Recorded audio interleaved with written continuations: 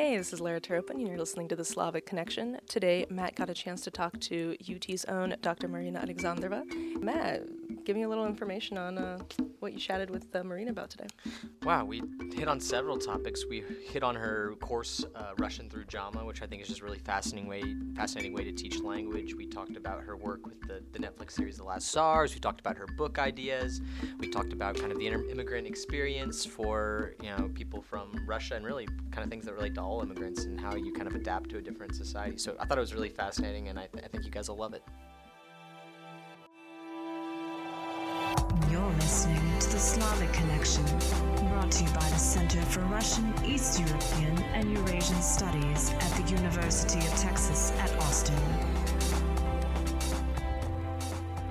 Hey, this is Matt. You're listening to The Slavic Connection. Today I have the great privilege and honor of talking with somebody who I've been working for the past year, and also who I consider a friend, somebody who I really admire. I'm talking to Marina Alexandrova. Marina, welcome to the podcast. Hi, thank you so much for having me. I'm really excited to be here. Awesome. I mean, when I remember when I found out that I was going to be working for you a long time ago, I was like, wow, here's this Russian person who's, teaching Russian in the United States. And my first thought was like, just kind of imagining what that experience must have been like. And you don't have to dig too much into the details, but what I'm mainly curious is like when you've been living here for so long now, what were kind of the cultural differences that really kind of struck you and were maybe difficult to adapt to, or just kind of you thought were funny or interesting? Was there anything like that?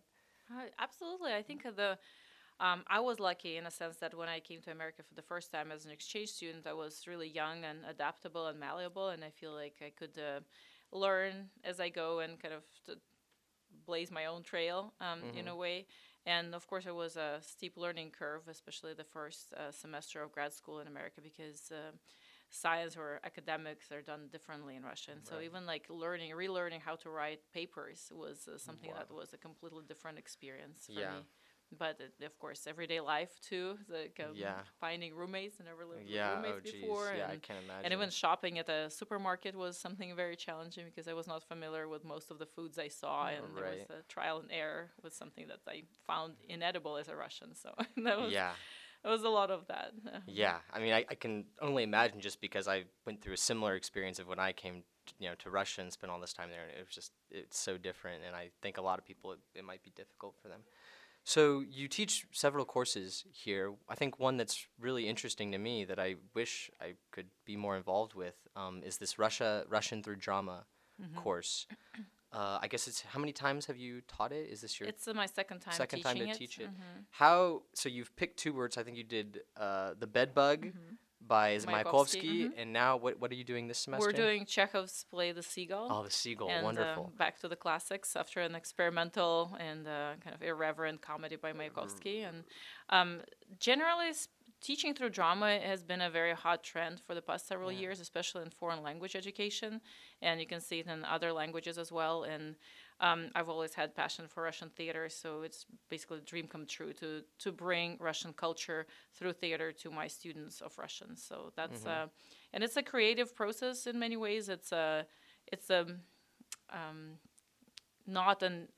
not kind of an easy course to teach, just because there's so many variables, and it's also part of this experiential learning initiative, meaning that it's okay to make mistakes, it's okay to fail. Students are given much more authority in terms of the decisions they make about costumes and all of the parts of the production. So I, as a professor, I mean, obviously professors tend to want to have control over the classroom, and here it's also a learning experience for me to let go a little bit and step back and let my students interact with Chekhov and with the play and with the epoch. What was the process like for the two works that you've chosen? Is there a certain, how do you even approach the question of which work to choose? That's also, thank you. Great question, because I've been always a fan of Mayakovsky. I've worked on him academically, and he's just such a fun writer, and his plays, his comedies are underestimated. I think they need to be brought to wider audiences because they still are super funny. So that was just my love for Mayakovsky manifesting itself in Bedbug.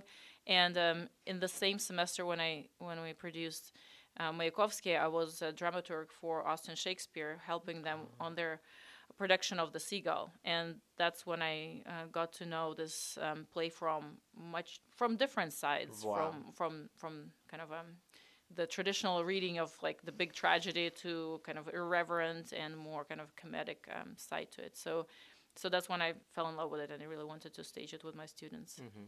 And so how many students are in the course? We right now have 18 students. 18. And everybody will get a chance to perform in Russian on stage, but we also will have subtitles. So everyone is welcome to come Wow. on December 6th and 7th to our opening night and second night, because everyone will be able to read in English. Definitely plan on attending. Yes, I'm also please. curious, how do you determine, like, how do you determine who's going to get the lead roles or who's going to get this role? Is it kind of people just sign up for what they want, or is there a certain other way that it works? It's both, or three approaches. So as it is a creative process throughout the semester, and it's hard to know what will manifest itself at the end of it, I also have to see what kind of temperaments of Sure, students we have, sure. who wants to be the lead, because Yeah. not always, I mean, not Sure, everybody yeah. wants to be the lead. Yeah. It means that there's a lot of learning of Russian by Yeah, heart and sure. performing. But of course, we listen to what people want to do in the play, but also we'll have auditions. So when the students will read poetry out loud in Russian and in front of 3 judges, and then we'll make decision collectively. Okay, on wow, that, yeah. interesting.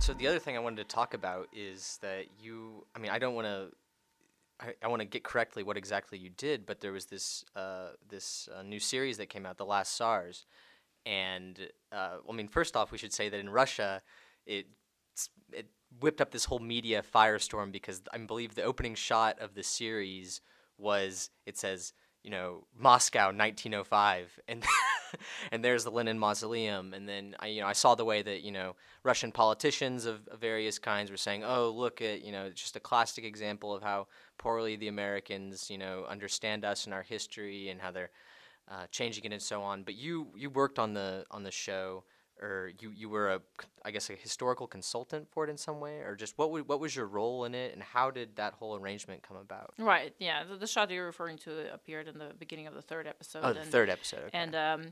And in a way, it was a typical reaction by Russian media because it's easy to latch on to something that's easily criticizable and then Right. just dismiss the whole thing just based on one thing without even watching it probably. So I think it was really well researched, and of course, there are various things that happen in various shows, but I'm really proud of the product that Newtopia produced because it was really well researched and based on the latest archival documents that were uncovered in the past decade that would restore a more truthful picture of what happened. Right. Because it's easy to sensationalize who was Rasputin Absolutely. and what happened then, but they produce a very kind of true to what we know Absolutely. version, and everybody was presented with their own struggles. So that's what I really like, how Nicholas II was a human being just burdened with just an unimaginable load of work and pressures. Right. And Alexandra right. had her own battles, and Rasputin too. And so that was Right.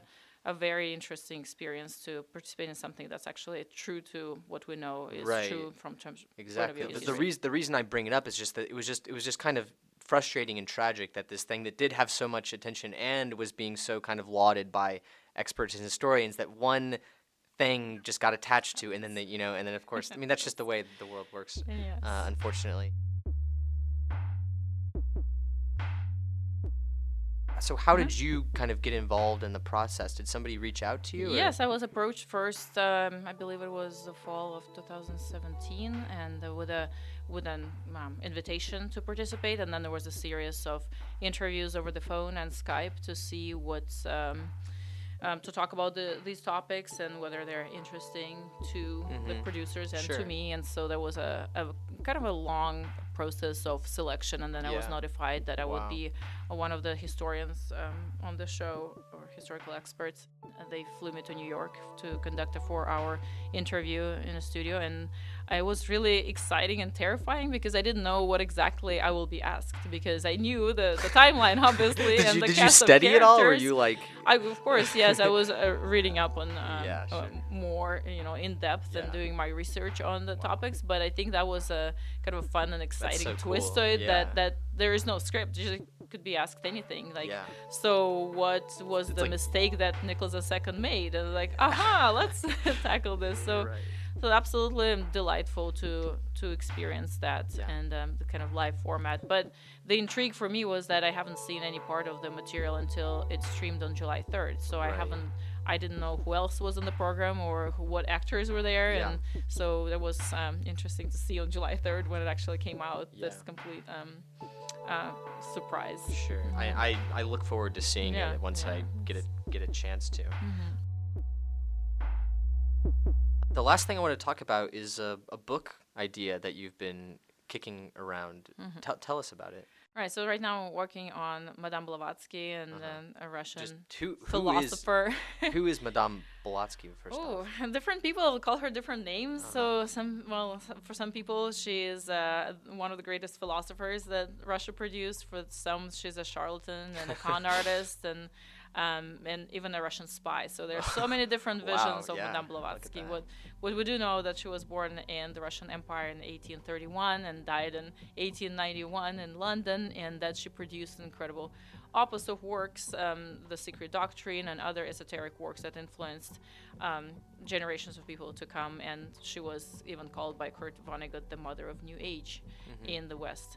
So I'm looking at her status as this rebel who emerged from Russia, went to India, converted to Buddhism, so did all kinds of incredible things, including fighting in some of the wars in Europe, and left behind a Theosophical society that's still well and functioning around the world. But I'm more interested in the reception that she received in Russia and how she struggled to establish her legitimacy as a philosopher.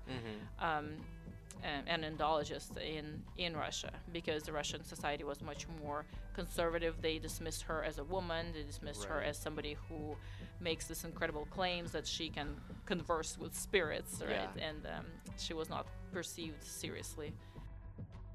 So I take it that most of her following was in the diaspora communities of Europe? Oh, no, absolutely not. She established herself among okay. Americans because all of her esoteric works were written and published in English. So she was more famous in the United States? Absolutely, by far, okay. yes. Wow. So when she immigrated in the United States and founded a Theosophical Society in 1875, and that's where her fame grew, so in America and in Europe. And she gave lectures, she held meetings, she was really influential. So thousands of people influenced by her, Wow. and relatively few Russians, except for Nicholas Roerich and his wife. Okay. But she was incredibly influential even for Tolstoy, for example, who had her books, who read her books and quoted her books, but misattributed it. He never mentioned it was from Blavatsky books. He said Brahmin's wisdom or something else. And that So, makes yeah. perfect sense because I know there's lots of stuff about the Eastern influences in Tolstoy's Right. philosophy and the nonviolence stuff. And so did she ever go back?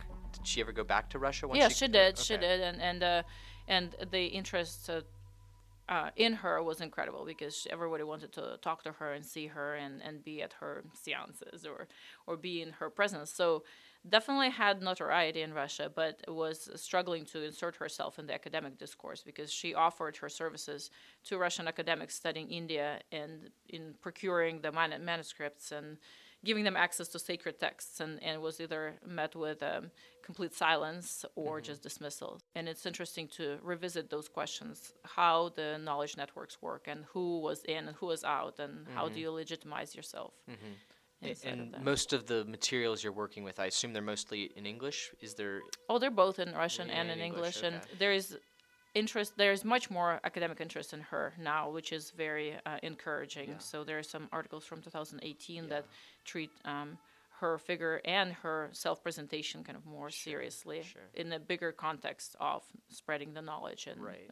like with the example of Sofia Kovalevskaya, one of the best mathematicians of 19th century, how she was not accepted by Russian academia, but she was only acknowledged abroad for longest time. I love that idea of going in and focusing on these figures from history who, for one reason for another, could have been for their gender, it could have been for all kinds of, or just get swapped up in world events that, it wasn't really immediately clear how big the effect these people had was. I think it's just a fascinating Right.